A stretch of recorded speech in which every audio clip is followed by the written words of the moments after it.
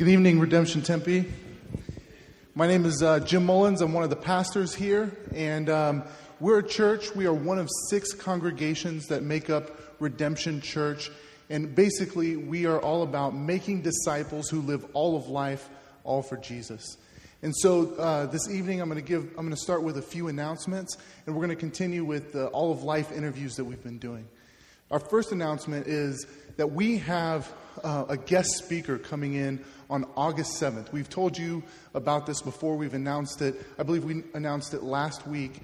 And this is a really significant event to be at. We're bringing in a guest speaker named Dale Keene, and he's coming to talk about biblical sexuality. We're partnering with Redemption Arcadia, and we're going to fill this room here at 6 p.m. on August 7th. And Dale Keene, he's a pastor, he's a professor, he's an extremely intelligent person who's able to talk about biblical sexuality, especially in light of the controversies around gay marriage, and he's able to talk about it with a level of clarity and respect and biblical knowledge that I think that we will all benefit from. So again, August 7th, 6 p.m. in this room. We won't have childcare, we won't have food, but we'll have some good stuff for you. So we'd encourage you to come. And as we've been doing the last couple weeks, we've been doing these all of life interviews. And we're going to continue this week, but we're going to do it a little different. The last couple weeks we've focused on vocation. We've had an accountant up here, we've had a microbiologist. But this week what we want to do is highlight some of our global vision and philosophy. We believe that God is sovereignly at work to bring all people from all tribes, tongues, and nations to worship Him. So therefore, we believe we should send people overseas to bear witness to Jesus, but also we know that God is bringing the nations to our city. So we need to receive them with hospitality and service with Jesus on our lips. So I want to start the interview interviewing Emily and Megan, who are really the two faces that embody what our philosophy is all about. So I'm going to go ahead and start with Emily. And Emily has really led the way with much of what we've done serving refugees here locally. So why don't you start by telling us what you've done? Yeah, well, a couple years ago, Redemption made a connection with Imagine School, the charter school that's right down the street. I'm not even sure if that's the right direction, but it doesn't matter. Southern McClintock. And we kind of talked to the principal, and we're like, hey, we really like what you're doing in the community. How can we partner with you? How can we help you? And he said, well, we actually have had an influx of Somali families recently, and the parents have been asking for English classes. So do you think that you guys could offer that? So we were like, sure. So we started offering English classes 3 nights a week to those parents, but then we kind of extended it to the full community. And so we have about 10 or 15 students that come regularly, not just from Somalia, but from Iraq and Ethiopia and Libya and a bunch of other places. So it's been a really cool experience and program. The teachers are volunteers, and they come from Redemption Tempe. So thank you, and if you want to get involved, talk to me. It's just been a really, really good time. It's been amazing to see how Emily's faithfulness and the other volunteers from Redemption, with their real mentality of service, has really engendered a lot of favor with this school, Imagine Schools. And Emily, you have done an incredible job. And we're losing you, unfortunately. God is bringing you to somewhere else. Where is He bringing you, and how can we pray for you? Yeah, a month from tomorrow, actually, I'm going to move to Seattle and pursue a master's in teaching English to adults, essentially, at TESOL, teaching English to speakers of other languages. So, yeah. Oh, how can you pray for me? Yeah. Probably just, everything that comes with the transition to a new city. And also just that my education and experiences there would, prepare me for whatever God has next. That's great. So she's leaving some big shoes to fill. So we need other English teachers and other folks who want to step up and serve internationals that God is bringing here. So now, Megan, the English teacher in China, representing China here, tell us a little bit about what you do. Well, I teach English in China. I've been over there for 3 years, and basically I teach university students. At my particular school, it's a teacher's college, so I teach students who will become English teachers, which is a great privilege because the main kind of core belief of the organization that I'm with, and I think it goes right along with what Redemption is all about, is influencing people for Jesus that are going to be influencers. And our students will be teachers, and they have hundreds of kids through their classrooms, maybe thousands throughout their career. So that is what we do. We just teach English at the university level. We have schools all over China, my organization that I go with, and particularly at my school, we serve the northwest of China. So we provide about 75% of the teachers that go throughout all northwest China, these tiny little rural towns and small cities of about 2 to 3 million that I know. Sorry. My city's medium. It's 9 million. Wow. But anyways, so our school sends teachers there where they don't have a lot of teachers because nobody wants to go to the small towns of 2 million, I guess. That's good. But it's a privilege to serve and really try to influence people for Christ just by teaching well and leading by example in my classroom of how to be a good teacher. That's good. And what's one way we could pray for you? Well, at my school in particular this year, we have a really exciting thing coming up in the fall. We have 2 different campuses, and the students have always lived somewhere else. Well, this year they're moving to our campus, which is really exciting because we can have dinner with them randomly. We run into them on the way to the supermarket between classes. It was kind of a long commute before. So just pray that we have, of course, God's going to bring lots of opportunities. We have over 40,000 students at my school, and there are 7 of us full-time believers kind of working with the same purpose in mind. So there's a lot of students, and there's a lot of chances. Just pray that we would use our giftings and our limited resources well to do the work that God's already doing, that we wouldn't try to go outside of Him and just make stuff happen, but really follow His will. That's good. So if you are interested in what we're doing with China, Redemption Tempe is taking a focus on China, and we'll be doing some trips in the future. We're going to basically explain what that looks like. Ryan Arneson and I are going to have a little China and Outward Focus Ministry meeting on August 18th at 12:30 p.m. That's a Sunday, so come here if you want to hear about what we're going to do in China and if you want to be involved. So let's go ahead and pray for these two and pray for our congregation. Father, I'm very grateful for Emily and Megan and what they represent.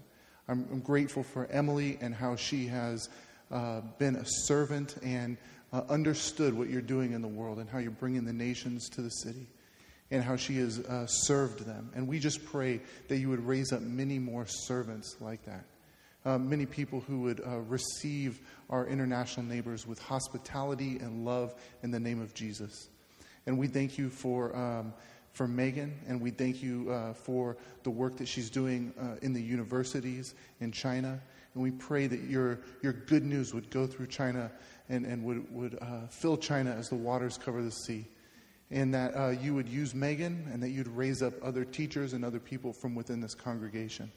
We thank you for what you're doing in the world and how we get to partner with you. In Jesus' name, amen. Amen. Will you guys thank them again?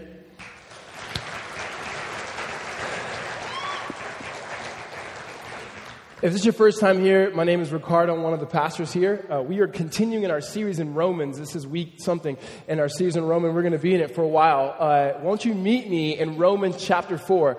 If you don't have a Bible, raise your hand. Someone will be able to get you a copy of God's Word. So just raise your hand, keep it raised high. And again, we are Romans chapter 4. Before we jump into that, a couple things. A couple months ago, we came and said, hey, our children's ministry is doubled, and so we need workers and volunteers to be able to serve with the children.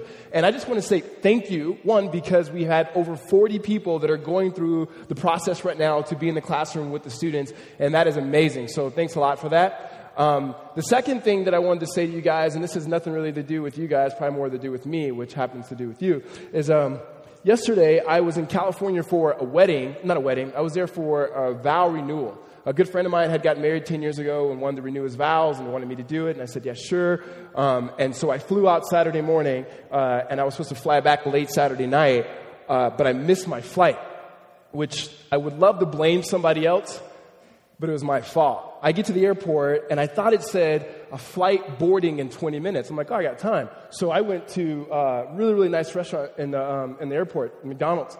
And then I came back, and I'm sitting down, and it says flight to Phoenix, 9:30 on time. And no one's boarding. I finally asked the guy, I said, hey, when is this going to board? He goes, oh, this flight's gone.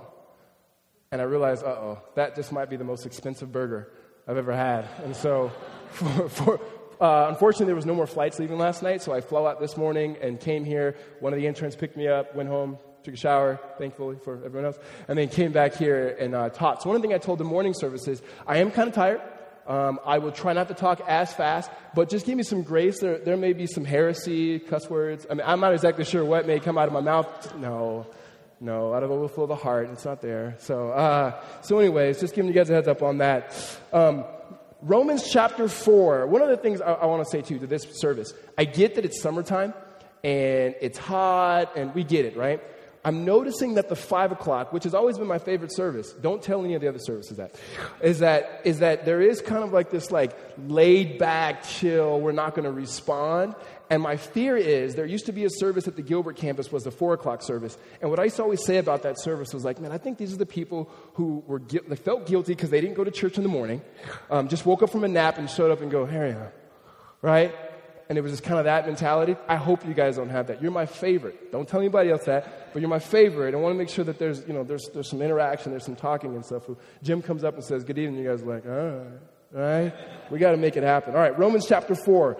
We are looking at today Father Abraham, and I'll get to that in just a second. If you have not been traveling with us in Romans, so far we've said this letter was written by a man by the name of the Apostle Paul. Paul was a guy who went around and he planted churches in different areas. What was unique about the church in Rome is Paul didn't plant this church. In fact, when Paul wrote this letter, he hadn't even visited this church. But he wanted the church here to know about the gospel. And so this church was a makeup of Gentiles. Those were people who were not ethnic Jews, as well as Jewish people. And so for weeks, we look at Paul unpacking the argument that man himself, humanity, does not have righteousness or the ability to make ourselves right before God. Well, the past couple of weeks, what Paul has been saying is God has done something unique. He's done something significant, that he's given us the gospel, the good news. And in the good news, what we've heard is words like justification, that we were made right before God, righteousness, that we have righteousness, not of our own, but God gives us his righteousness. And last week, at the very end of chapter 3, we talked about boasting and how when you really understand the gospel, and you understand grace, not something you've done, but something God's done on your behalf, that there's no way that we should boast. And so what Paul begins to do now in Romans chapter 4 is he takes a cultural figure and tries to paint a picture for us of justification. Here's what I mean. Every culture has their heroes. They're men or women that we elevate and say, these are good examples. These are the type of people that we want our kids to grow up and be like. In the African-American community, it's Martin Luther King Jr. In the Latino community, it's guys like Cesar Chavez. These are people who are like icons, people we look to. In the Jewish tradition, in their culture, it was Abraham. Even more so than Moses. Abraham was the guy. Even in Christian circles, we've nicknamed him Father Abraham. And there's been songs written by Father Abraham, right? Well, they're not by him, but his predecessors. And these people we begin to sing songs because Abraham is this man of faith. What's interesting is the Jewish people looked at Abraham as someone to be like. And so they said, here's Abraham, be like Abraham. And Paul is saying, I want to take this same cultural figure and I want to paint a picture of the gospel and what we can learn from justification by pointing to Abraham. That's a different way of which you are looking at it. So again, his original audience, the context, are people who were looking at Abraham and saying, we want to be like Abraham because Abraham's obedience is what made him righteous. And Paul says, whoa, no, let me retell the story of Abraham in light of the gospel. And so Romans chapter 4, verses 1 through 3. What then shall we say was gained by Abraham, our forefather according to the flesh? For if Abraham was justified by works, he has something to boast about, but not before God. For what does the scripture say? Abraham believed God, and it was counted to him as righteousness. If you have a pen, if you have a pencil, if you have a highlighter, I would highlight verse 3. Verse 3 is the central verse in this section. For the next 3 weeks, Paul is going to unpack and paint different pictures of what justification is. Here he starts by looking at Abraham. And so what we're going to do for the bulk of our time is we're actually going to go to Genesis. And here's why. We need to retell the story of Abraham. You see, what his audience knew Abraham, they knew the scripture. That's why Paul says, what does the scripture say? And so in order for us to understand and answer that question, we have to go back and look at the life of Abraham and find out what we learn about justification by looking at the picture of Abraham. So Genesis chapter 12, all the way to the left, in the beginning of your Bible. As you turn there, let me catch you up to speed to Genesis 12. Genesis 1, God creates this world out of nothing. He speaks it into existence. At the very pinnacle of his creation, he creates mankind. He creates Adam and Eve. Adam and Eve, in their rebellion, they sin against God, creating this chasm between man and God, that there's a separation. But what we see is God begins to intervene, that God begins to step in. And then we hear the first beginnings of the gospel in Genesis 3:15, well before the birth of Christ. And in Genesis 3:15, when God is pronouncing curses, he goes to Adam, he goes to Eve, and then he goes to the serpent. And what he says to the serpent, he says, this is what's going to happen. The woman's seed, meaning from a woman, a child will come. The woman's seed, you will strike his heel, and he will crush your head. That was the beginning of the good news, that God decided that he was going to work through and within human history to redeem the world. That on the cross, we see this fulfilled, that Christ is literally struck by Satan. Satan tried to strike his heel, but through his death and resurrection, he crushes his head and pronounces victory over sin, Satan, and death. Well, as Genesis continues to unfold, it unpacks all the way to the end of chapter 11. In fact, many biblical theologians would say if you wanted to look at the narrative of the Bible, you can split it into two sections. Genesis 1 through 11, and it's like 15 years ago. What's going on? In Genesis 12, all the way to Revelation. And you can see that. And then in Genesis chapter 12, we begin to pick up the story of Abraham. Now, three things we're going to learn about justification from Abraham. One, it's initiated by God. And because it's initiated by God, the second one is that failure is not fatal. And the reason that failure is not fatal is because grace is unconditional. So three things that we'll learn from the life of Abraham. Just the first part of Abraham's story is that justification is initiated by God. In justification, we understand that failure is not fatal because grace is unconditional. So Genesis chapter 12, it's initiated by God. Verse 1, now the Lord said to Abram, go from your country and your kindred and your father's house to the land that I will show you. And I will make you a great nation, and I will bless you and make your name great so that you will be a blessing. I will bless those who bless you, and him who dishonors you I will curse. And in you the families of the earth shall be blessed. The first thing that we see is God initiates this. Abraham wasn't someone that was looking for God. What we know from Abraham from the very end of chapter 11 is that he was a man who had a son named Terah, and they were living in a place called Ur in the land of the Chaldeans. This was a pagan culture, a culture that worshiped idols. He was not someone who was searching or worshiping God. God decides to move within human history. And Genesis chapter 12, why people would say this is the second part, is because God begins to show forth his plan of redemption to redeem the world. He begins to unpack what he started in Genesis 3:15 to show how he wants to save the nations. And this was good news. And the reason why we know this was good news is because later in Galatians chapter 3, verses 8, Paul picks up this same idea and says, before the birth of Christ, before his life, his death, and his resurrection, that the scriptures, foreseeing what God was going to do, preached the gospel through Abraham. Meaning the good news was that God was going to work within human history, that God sovereignly was going to move and act to redeem a people for himself. Not just the people who would come from Abraham's family, but this is what it says. He goes, I'm going to make you into a great family. I'm going to make your name great. I'm going to do this. It's all on God. He says, I'm going to bless those who bless you, and I'm going to curse those who curse you. I'm going to do this. It was not up to Abraham. When it comes to justification, how we were made right before God, it's the same in the Old Testament as it is in the New Testament.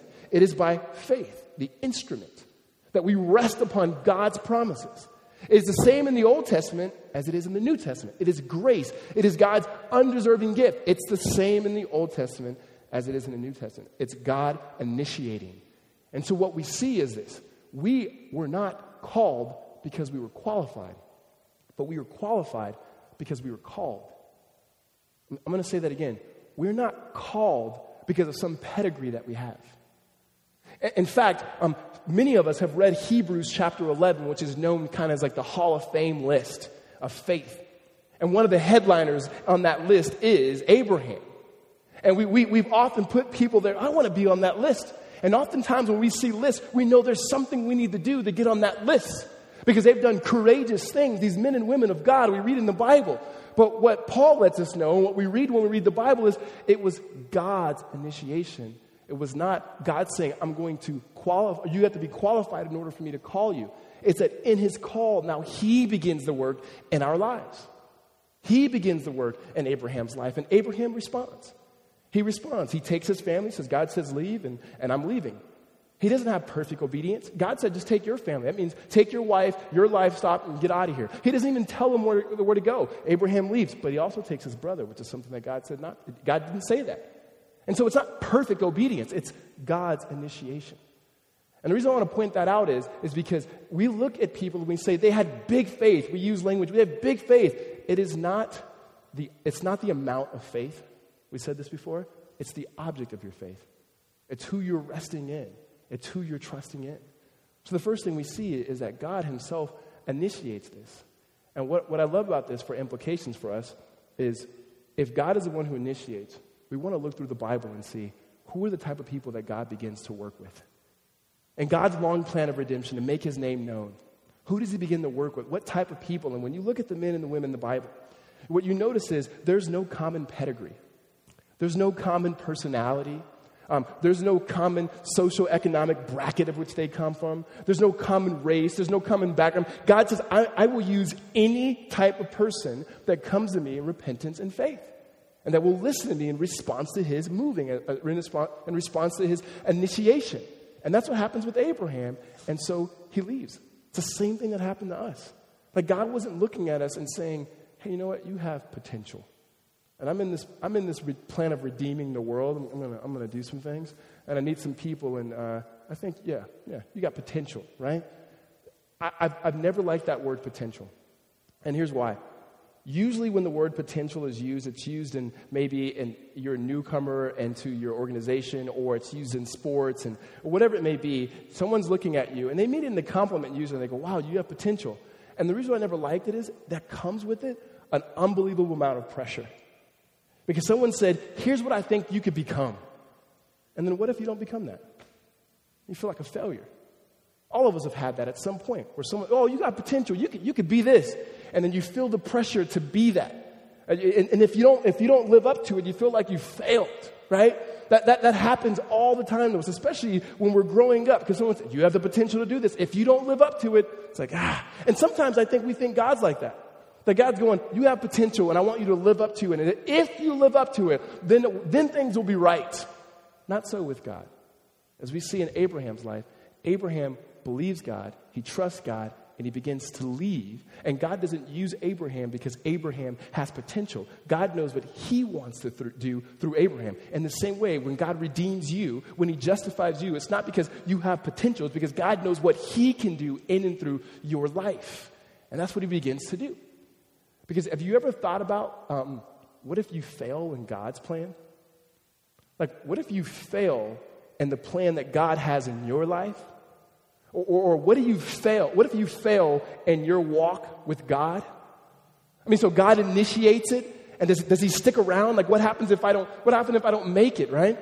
I mean, sometimes we look at God as the father who's like training his son or his daughter to ride a bike, and that God starts it. So maybe we'll start with, he called Abraham. He initiates it. And so God's like, you're doing good. We're taking the training wheels off. I started this for you. Go ahead. Don't fall. You fail. Right? It's like that God's just like in a distance going, dang, I saw that coming. Right? And then when it comes, it's more personal for us because we go, okay, if God initiates it, we learn from Abraham's life, what happens if we fail? What if we fail morally? What if we fail majorly? What if God has done something in our life and we haven't responded to it faithfully?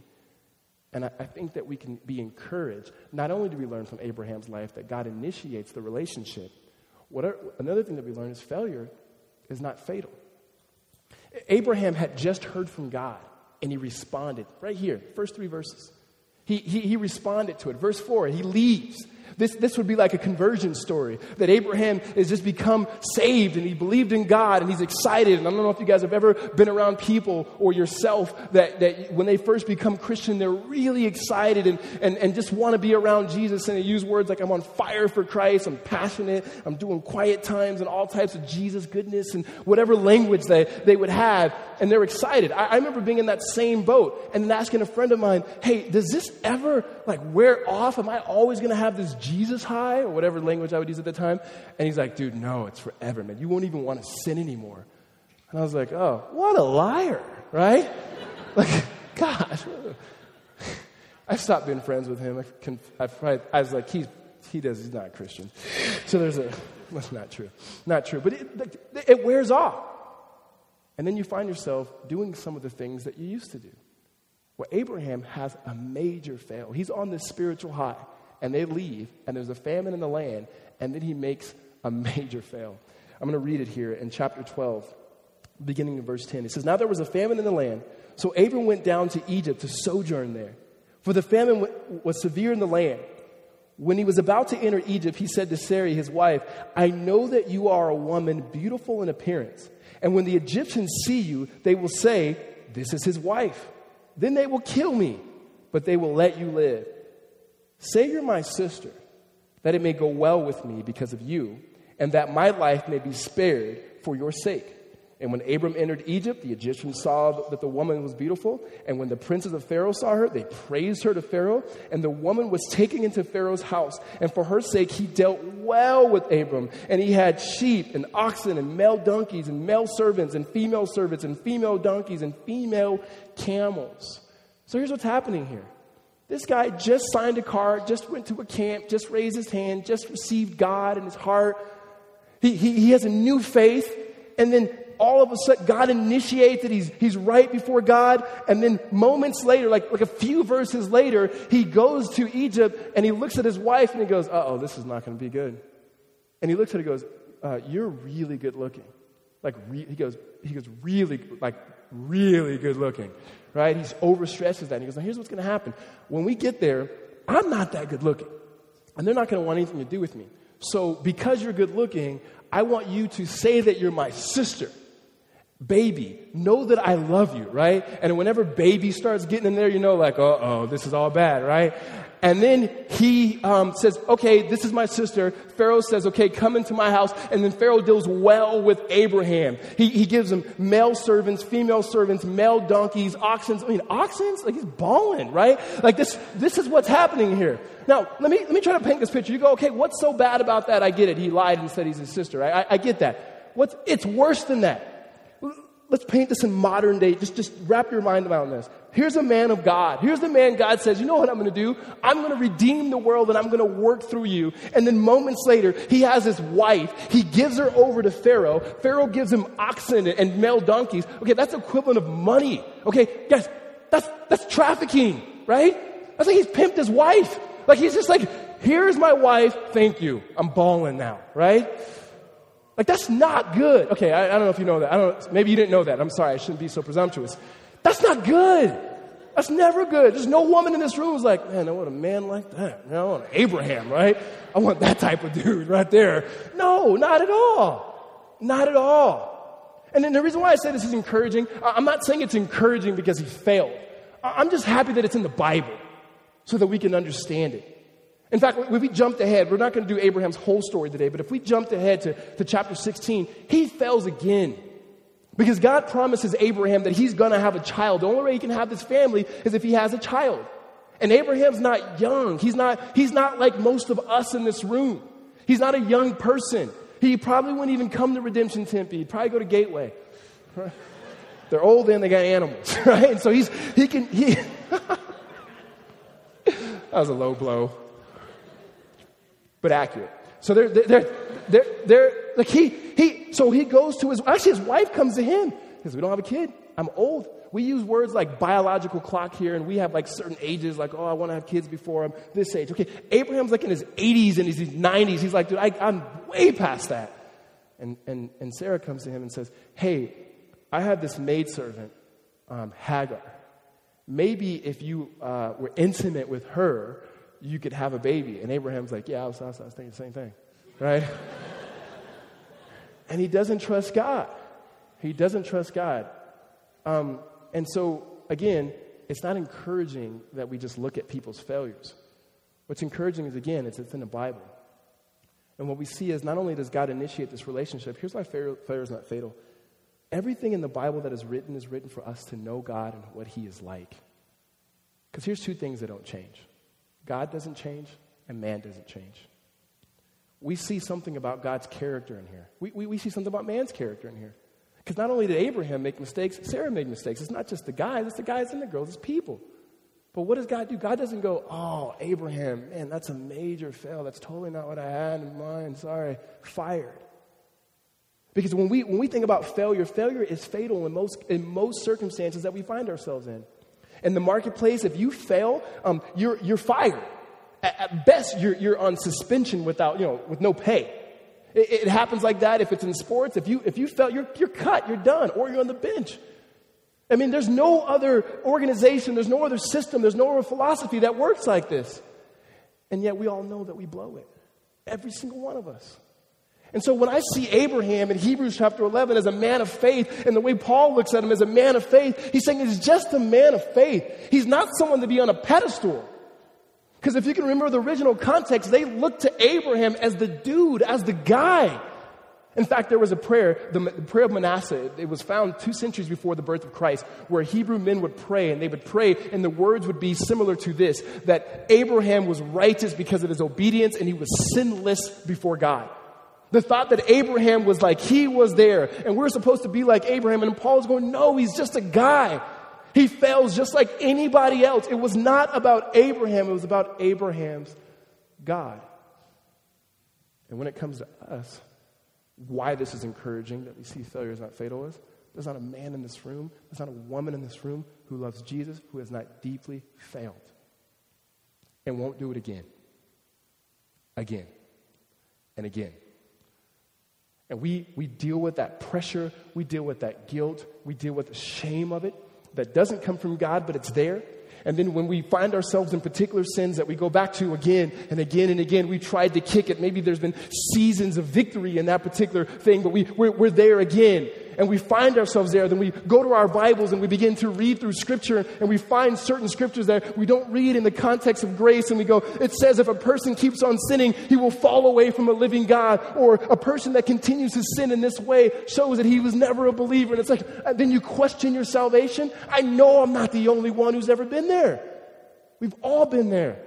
In fact, some of us are here tonight hoping that, man, I hope the pastor says something that would make me remember or remind me that I'm a Christian. Maybe there's a song that the band has played or something will happen and we're looking for it. Or looking for another study or another group, something to remind me of who I am because I can't kick this thing. We've been there. We've all been there. Where it just feels like sin has us by the neck and won't let go. And again, we can have moments where it's gone, and then it's back. Whatever it is, I don't know your story, you know it. And we've questioned, are we God's? And that's why I said this is encouraging, because God does not kick Abraham out. And here's why. Because God initiated it, God sustains it, and he'll finish it. There's no such things of damaged goods with the Lord. God didn't choose you because of your pedigree. He didn't choose you because of your obedience. He didn't choose you because of your righteousness. He didn't choose you because he thought that you would be morally perfect. No, he's sovereign. There's nothing you've ever done that God didn't go, oh man, I didn't see that coming. Wow, I knew all things, but didn't know that, right? No, he knows it all. And that means the day you wake up, the morning you wake up, that day, whatever your sin may be, God is saying, I still love you the same. I'm still here.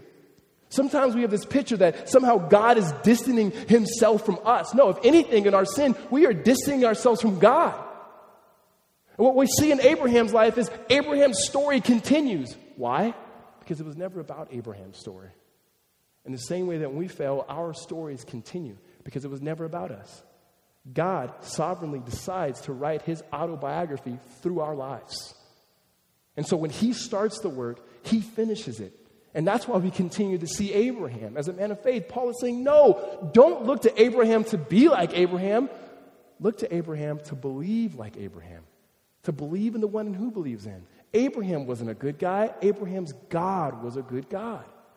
And so now when we look at the story of Abraham, we go, not only did God initiate it, no matter where I'm at, I trust that God's work is still going to work in and through me. Amen? Are there consequences? Absolutely.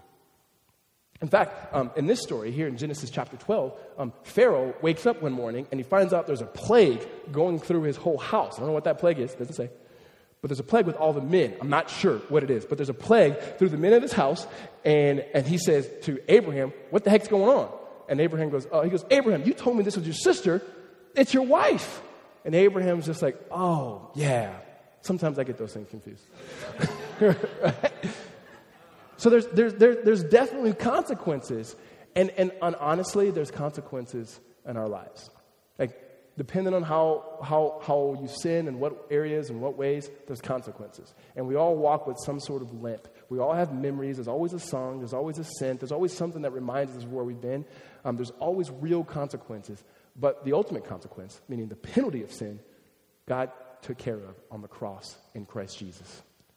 The reason why we can say failure is not fatal is because in justification, since God starts it, he creates and provides a way that we are never removed from his graces. And he does that through the cross of his son, Jesus. And this was something that God didn't just do in Christ. This was always God's plan. Again, Paul is showing the continuity between the Old Testament and the New Testament. It is by faith resting in God's grace. So 2 things so far we've learned. God initiates it. Failure is not fatal. And lastly, the reason why failure is not fatal is because grace is unconditional. When I say grace is unconditional, understand this. That is redundant, but it's necessarily redundant.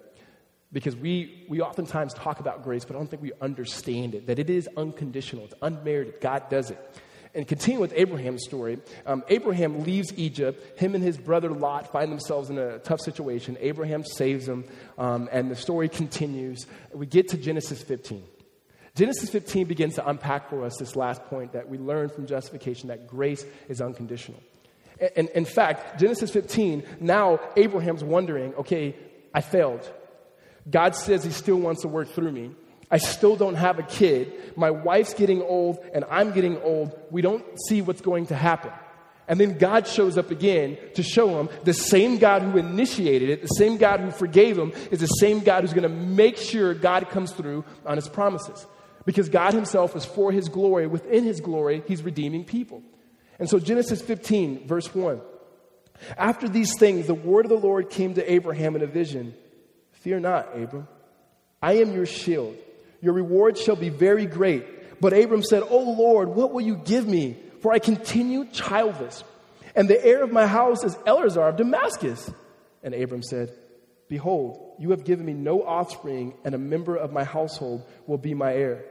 And behold, the word of the Lord came to him. This man shall not be your heir, for your very own son shall be your heir. And he brought him outside and said, Look toward the heaven and number the stars, if you are able to number them. And then he said to him, So shall your offsprings be. And he believed the Lord, and he counted to him as righteousness. The reason why I had you underline Romans chapter 4, verse 3, is that is the verse that he quotes here. That as he's talking to this Jewish audience, he's saying, I'm not giving you new theology. I'm telling you what already was. And so this picture here is important to the story of Abraham. Because what God said is not just a son you're going to get, but a whole family. When God takes him outside and he says, look up in the stars. Like, look up in the sky. Can you count the stars? And we got to understand, there were thousands and thousands of stars that they can see. We don't understand that now. So earlier I realized we can contextualize this. It's like, look up here. Number the popcorn ceilings. As many, as ugly as they are, as many as they are. He says, as many as the stars. And then Abraham goes, how would I know? And then he says this, Abraham believed, and it was accredited to him as righteousness. The reason why I said earlier that is the verse is because when God initiates it, failure is not fatal. It's because of God's grace. God makes a covenant with Abraham. And he says it's accounted to him as righteousness. Remember, the Jewish people were saying his righteousness was because of his works. Paul says in Romans chapter 2, if he was justified by works, then he has something to boast about, but not before God. What does this scripture say? Paul says, let's go back to your scripture. He goes, he believed God and it was accredited to him. So here's what we know. Belief in faith is the means or the instrument, not the cause. The cause is always God. It's always the gospel. It's always what he does. The instrument in which we receive God is faith, that we rest our life upon faith. And then Paul continues to say it was accredited to him. He did not have righteousness. That's what Paul had been saying 3 to 4 weeks ago. No one is righteous. It was accredited. What that means is he was given righteousness on his credit, on his tab. He was treated as righteous. He was looked at as being righteous. And this righteousness came by God. And what Paul is saying is obedience matters, but it's not what makes you right before God. It precedes. And he's saying you're trying to be morally upright, which should proceed from the gospel, but you have to understand the gospel is we believe grace is unconditional. God does the work. He establishes it, and he puts it on our record. And he treats us like his son. The benefits of Christ are given to us. A way to think about this is if you've ever bought a car, if you ever rented an apartment, we'd always have this issue when we'd go to rent an apartment, and many of you in Tempe, you'll understand this, is you go to an apartment complex, maybe if you're in college, and you say, hey, we want to rent an apartment, me and my friends, and they run your credit, and they go, no. And they said, get a cosigner. So you call up your mom, you're like, Moms, hey, Mom, how you doing? She's like, yeah, I do need something. Yeah, you're right. And you get somebody's parent to cosign for you, and what they do is they run their credit, and they go, a little bit better. And they begin to allow you to have things only because of them. Meaning they're saying, you aren't good for this. In fact, we don't even trust you. But we know that if you don't come through, they will. We know if you can't keep up your end of the deal, they will. Because there's a history there. That's what credit reports are supposed to be for. There's a history of them being able to be good for it. When it comes to God, he gives us his son, Jesus. There's a history of God always being good, never changing. And what God says is, we're not good for it. But since he started it, and even in our failure, why it's not fatal is because of this grace that's unconditional, that God says, I give up and I put up for you my son, Christ Jesus. Therefore, all the benefits that which should go to him, you receive. And now we're able to live a life of freedom because the righteousness of Christ has been accredited to us. And when we fail, and we don't live up to our end of the bargain, God exacts payment. God begins to do this to Abraham in Genesis 15. And it doesn't just stop there with verse 6. What happens is now God makes a covenant with Abraham. He's reiterating the covenant that he had with them from the very beginning in Genesis chapter 12. But this time God does something that was very common in that day. It was called the cutting of the covenant.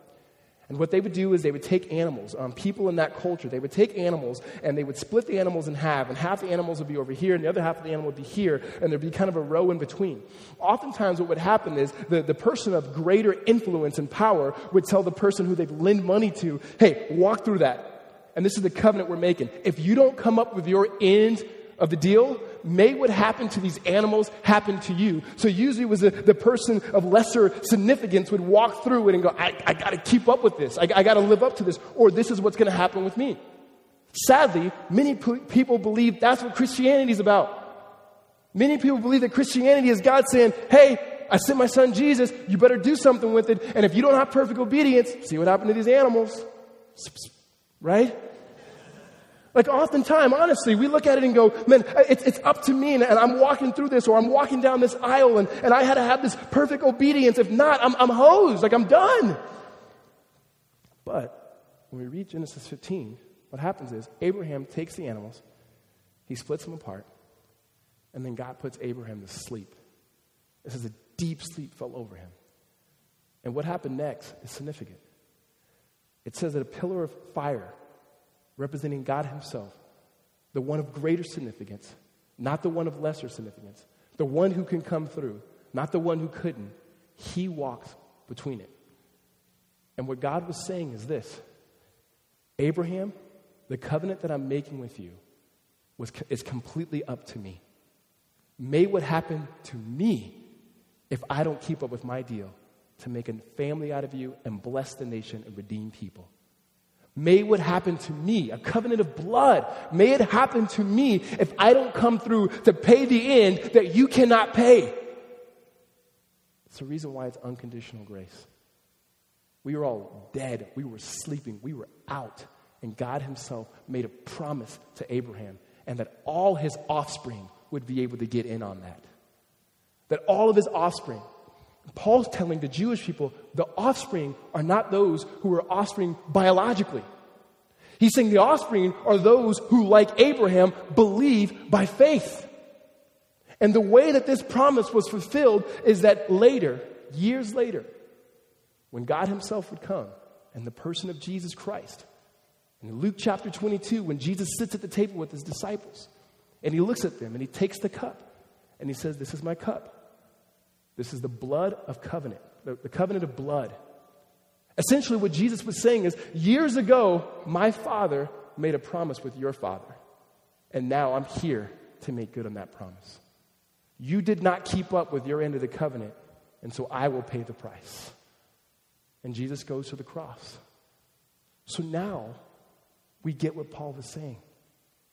When we understand justification, it's never go be good, try really hard, be the best Christians you could be. It's always believe in a good God, trust that he who began a good work will finish it to completion. Believe in a good God and know in your deepest, darkest moments that God sent Christ to forgive all your sins, past, present, and future. You ever see that? Why failure isn't fatal? What's so awesome about that story about Abraham is it's post his conversion. And many of us struggle with that. We get God's forgiving our sins before we're Christian, but when we're after we're Christian, right? You know that when you have the sins that you did over here, they bleed into your life. And we've talked about this before. It's like, that's really hard. But look in the Bible and go, but wait, God's still working through that. God's still working in your life. God's still going. He's never going to let you go. He put up Christ for that, past, present, and future. He initiated. Failure is not fatal. And lastly, that grace is unconditional. That means that God, the picture of Christianity is not us holding on to God with some moral strength of obedience of which we have. But the picture is that God himself, the Almighty, with his sovereign grace and love, holding on to us. And when we obey out of gratitude, not to get his attention, but because we already have it. Amen? Let's pray.